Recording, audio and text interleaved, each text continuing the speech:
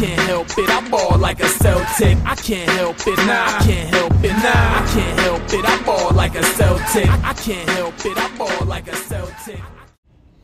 All right, Celtics fans, we are back with another episode of Boston Celtics Game Day Recap.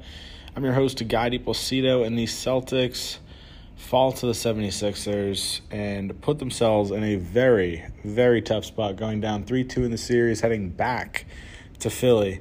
Final score of today's game is 115-103, and this was a game the Celtics never could really get in control of. Today's podcast is going to run a little bit differently. I am in South Africa. I didn't watch all of the game.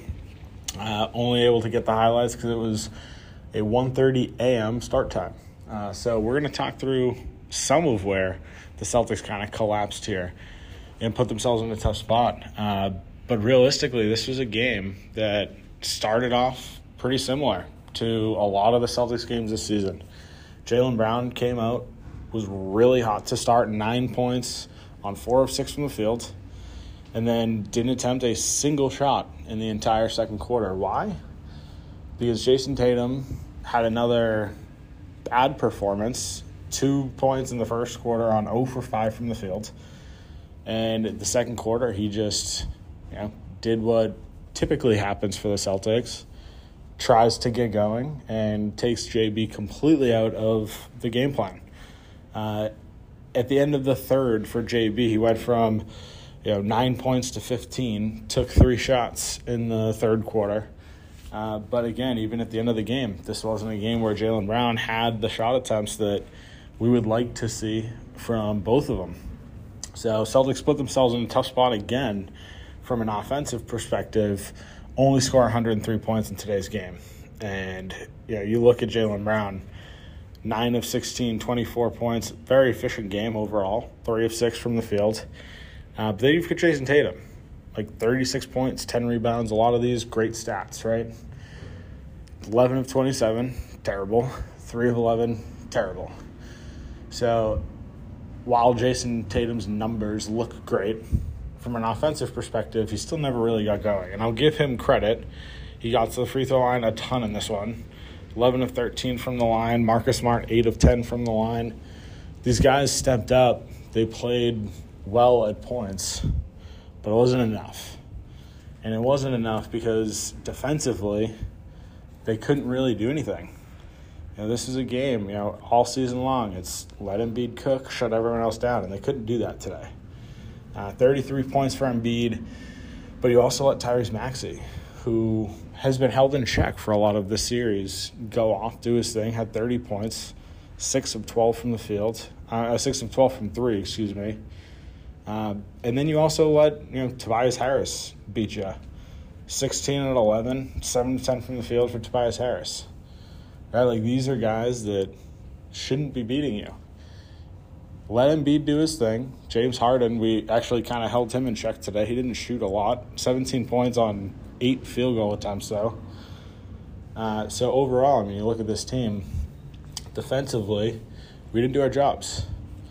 This was a tough one through and through. We started this game 9 assists on our first 10 field goals made, and that's kind of where the assists stopped. This wasn't a game where they went out and did much. 9 after the first quarter, 21 at the end of the game. Right, so the ball stopped. The ball stayed in Tatum's hands for a lot of it. They put themselves down, 15 points. We were down, 7 after the first, down 15 early in the second after a 9-1 Philly run. To Boston's credit, came back also with a run of their own. But it's just every time the Celtics responded, Philly also responded. And the Celtics didn't back it up on the defensive end. And it puts them in a tough spot. The Celtics season is on the brink here as they head into Philly for a must-win Game 6 after going down 3-2. It's tough. It's real tough. But listen, that's the position the Celtics have put themselves in here, and that's the position they need to climb themselves out of. Because if not, Game 6 is where the Celtics season ends, unfortunately. But that's where we're going to wrap things up, again, in South Africa. So not particularly able to actually watch the games, but giving you my analysis based off of the play-by-play and a lot of articles that I've already read this morning. So have a great day/night, Celtics fans, and we'll talk soon. This podcast is brought to you by Hopewell Hemp Farms. Hopewell Hemp Farms is your only source for the highest quality American-grown hemp products. If you're like me and love to be active, whether that's playing in an adult softball or basketball league, or your level of activity is limited to yard work, one thing is for certain. As you get older, joints start to hurt. Well, I turn to Hopewell Hemp Farms Body Butter to relax those joints and their amazing tinctures to help me fall asleep. Check them out at hopewellhempfarms.com today and stock your nightstand the only way I know how.